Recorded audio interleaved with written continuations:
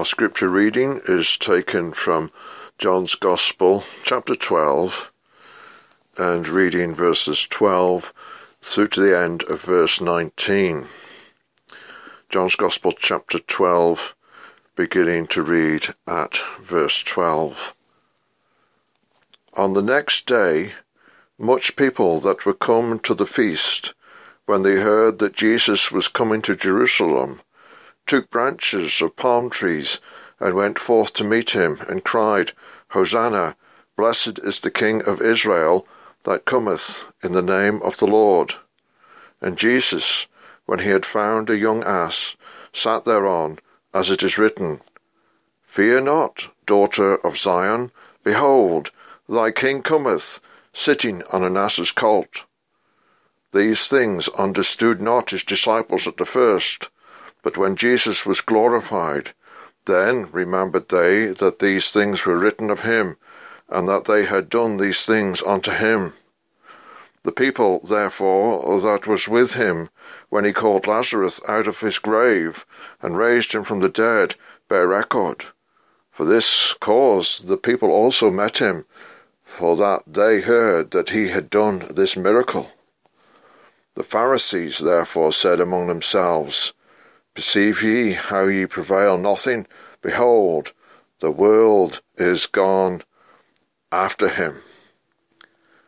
Amen. Let us pray.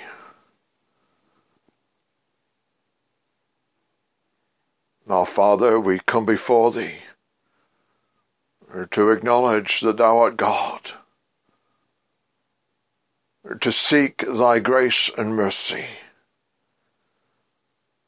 We thank thee for the reading of your word, and pray that you will bless our thoughts upon it. Bless your truth into our hearts. Work upon us by Holy Spirit, that your word will accomplish its purpose. Our Father, we must come and confess our own sin, and seek thy forgiveness. Our Father, we have to confess that we so easily become discouraged.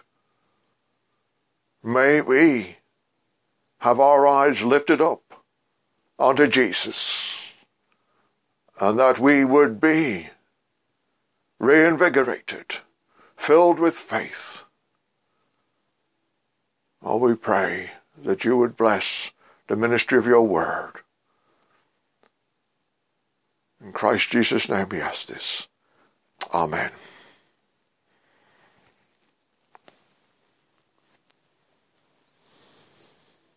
John chapter 11 verse 53 says, Then from that day forth they took counsel together for to put him to death. This was the type of reaction that the religious leaders had to the raising of Lazarus to life again. Jesus must die was the decision that the council of Jewish leaders had taken. Lazarus must die too. It's a drastic reaction to someone who had done nothing but good. But they didn't like it. They couldn't tolerate it. And now the Passover feast was coming. That time of celebration, remembering how the nation had been delivered from the captivity of Egypt. Looking back to that great victory over the powerful empire of the Egyptians. And of course, the nation now wasn't a nation. The Jewish people were subject to Rome. Life was not easy. And Jesus What would he do as this feast came? Would he stay hidden out in the wilderness? Or would he come to Jerusalem? And if he came to Jerusalem, what would he do?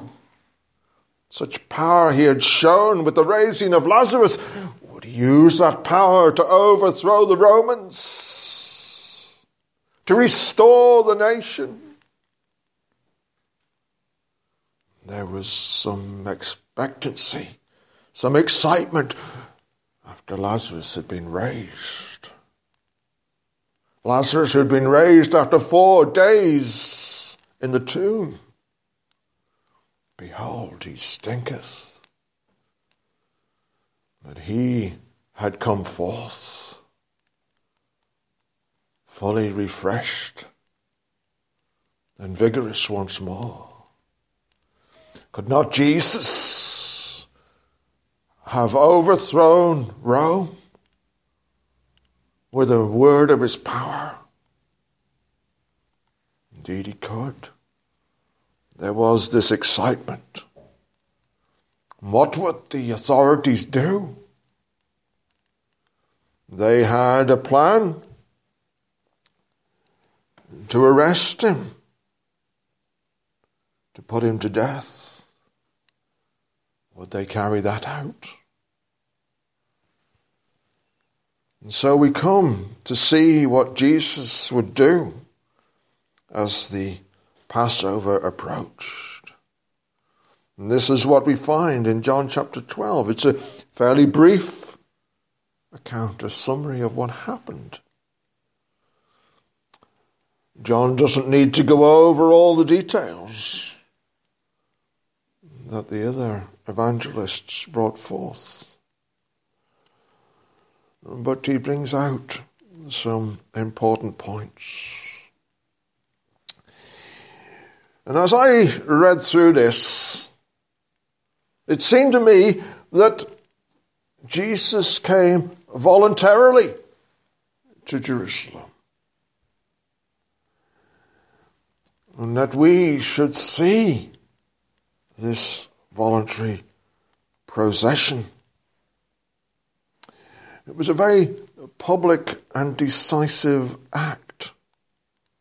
There was nothing of fear, coercion that led him to Jerusalem. He came voluntarily and he came with great confidence. Verse 14, and Jesus, when he found a young ass, sat thereon. He came riding that animal of peace. He knew what was going to happen. He had warned the disciples, though they hadn't understood. He had told them so clearly.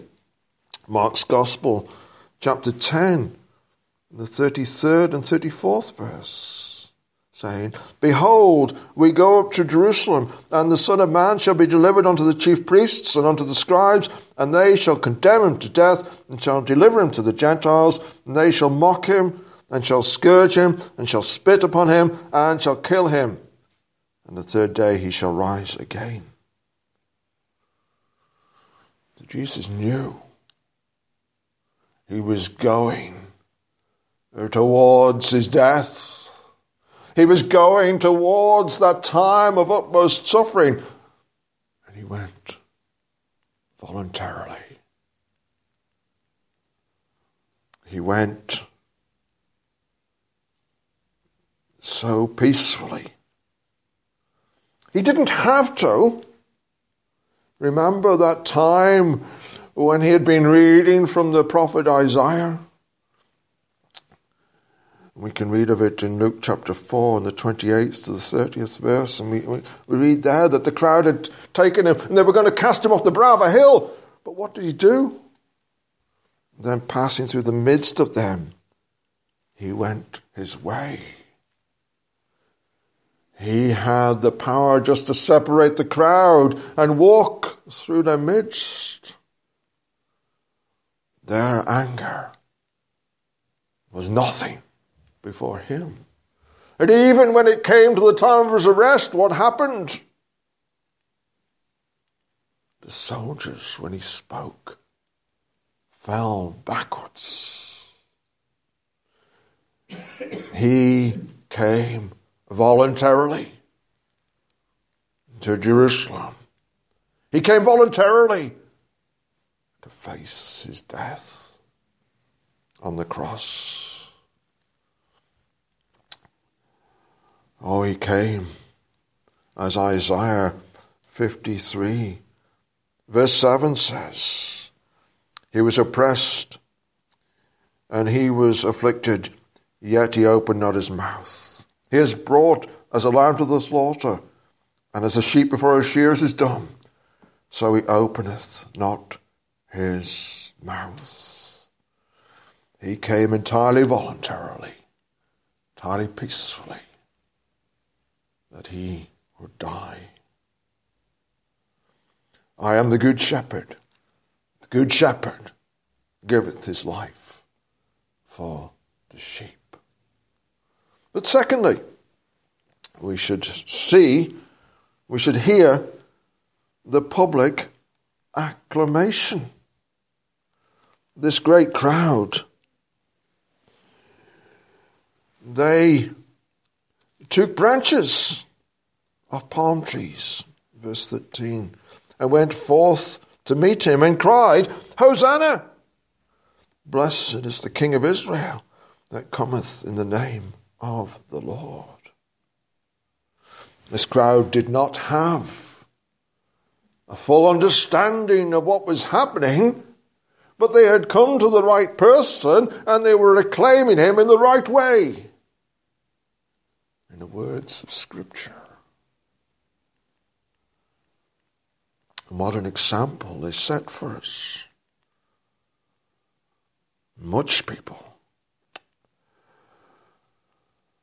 They were there for the Passover. Little did they know that Jesus was the true Passover lamb. The Lamb of God who had come to take away the sin of the world, as John the Baptist said.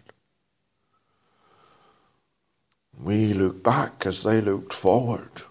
We look back with greater knowledge.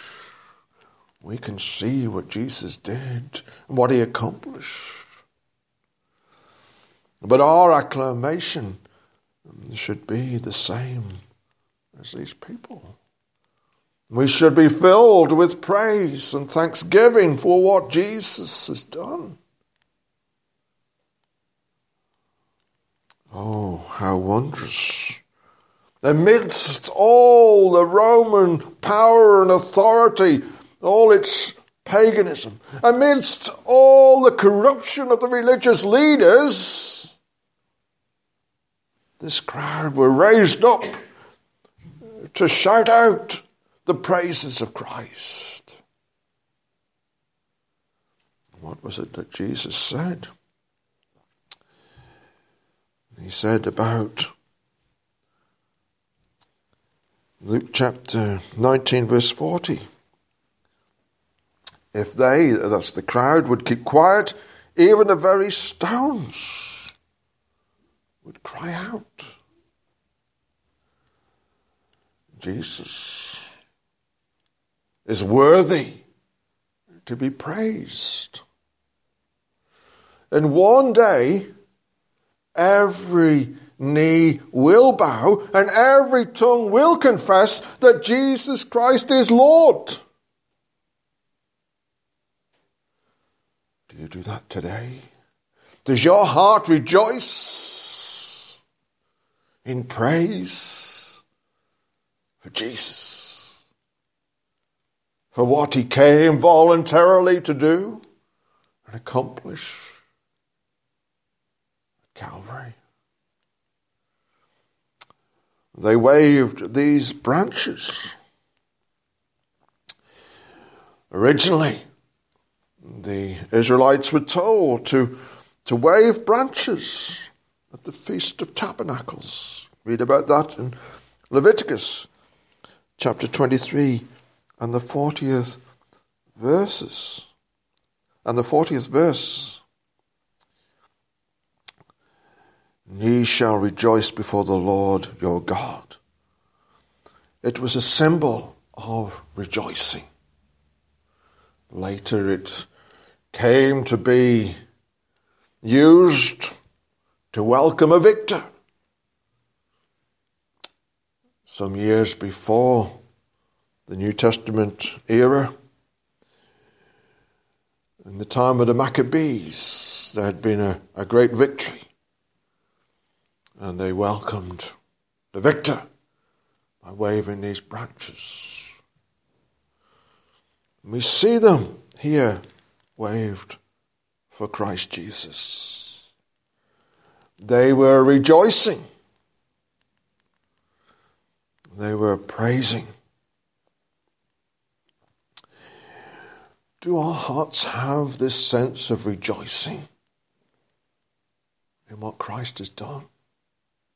And how good God has been to us?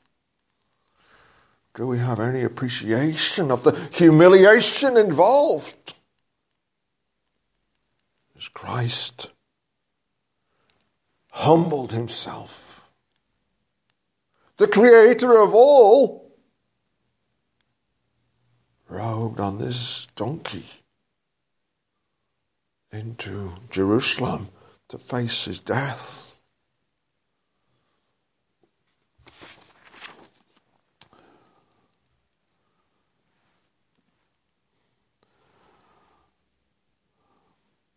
They cried out this word, Hosanna. It means quite literally, save now. It's the same words from Psalm 118 and the 25th verse. The crowd were familiar with Scripture and they used it to praise Christ. This was a prayer asking for salvation.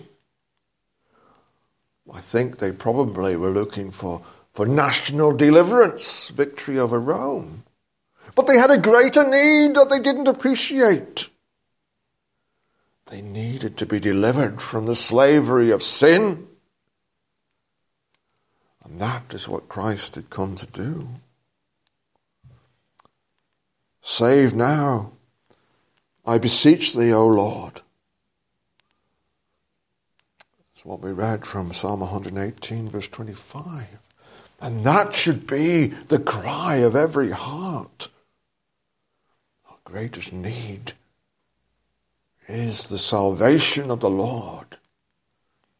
Salvation from our own sin. Salvation from the alienation we have from our Creator. That our hearts be renewed within us.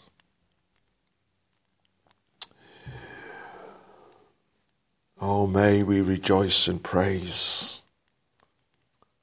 Praise Christ Jesus, even as the crowd did as he entered into Jerusalem. And so we have looked very briefly at his voluntary procession and the public acclamation. But thirdly, I want us to receive the apostolic attestation, their witness. We read here quite clearly, verse 16, that the disciples, these things understood not his disciples at the first. But when Jesus was glorified, then remembered they that these things were written of him, and that they had done these things unto him. And it's in that context that we read the apostles' words in verse 15. Fear not, daughter of Zion. Behold, thy king cometh, sitting on an ass's colt. Fear not, daughter of Zion. Behold, thy king cometh. We need that which would cast away our fear And only Christ can truly take away our fear.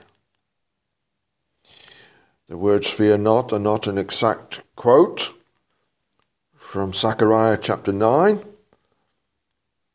where their command is to rejoice. It's either an introduction to the quotation by the apostle, or it's his summary of what that means. For one who rejoices, if you're truly rejoicing, you don't have fear. But we should have fear if we don't welcome the King of Kings. If, with the religious leaders in Jerusalem at that time, if we reject the King of Kings, there should be no place for rejoicing,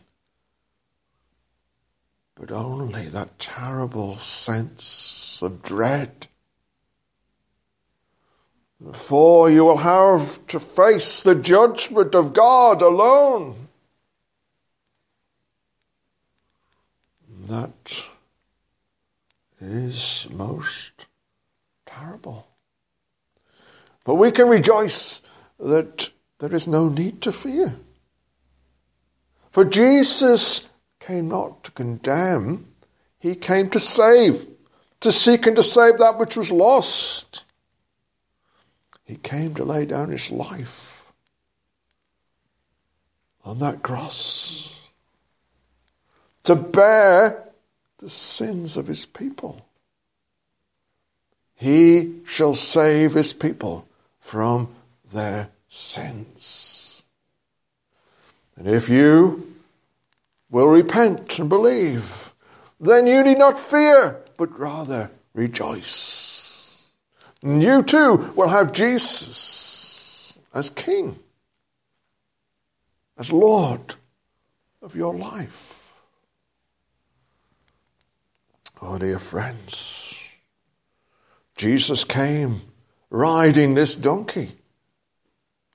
He came on an animal of peace. He came on a mission of peace. He was met with violence, but it was with a purpose. He came voluntarily, knowing that he would die. He came for the joy that was set before him, so that he could reconcile lost sheep unto the Good Shepherd. Oh, may our hearts rejoice in the Lord Jesus Christ. As I say, this is a very divisive passage. The great crowds were acclaiming Christ. The disciples later would witness to the prophetic fulfillment of what Christ had done. But then we see in verse 19, the Pharisees therefore said among themselves, perceive ye how ye prevail nothing. Behold, the world is gone after him. They were not rejoicing. They were getting angry. They hadn't taken strong enough action. They would have to work harder to try to close this down. Little did they know that in the purpose of God, their evil intent would be used for good. That by their actions, many would be saved. We can rejoice and have no need to fear if we acknowledge King Jesus today and put our trust in his finished work at Calvary. Let us pray. Our Father, we do thank thee for time we can spend in your word, especially when this is on the first day of the week. We especially remember and rejoice us in the resurrection of our Lord and Saviour. We pray that you will bless your word unto our hearts during the coming hours and days. We pray that you'll watch over us as your people, as your church. Draw us close unto Christ. Draw us close unto each other. May we know your grace, mercy, and peace in the coming days. In Christ Jesus' name. Amen.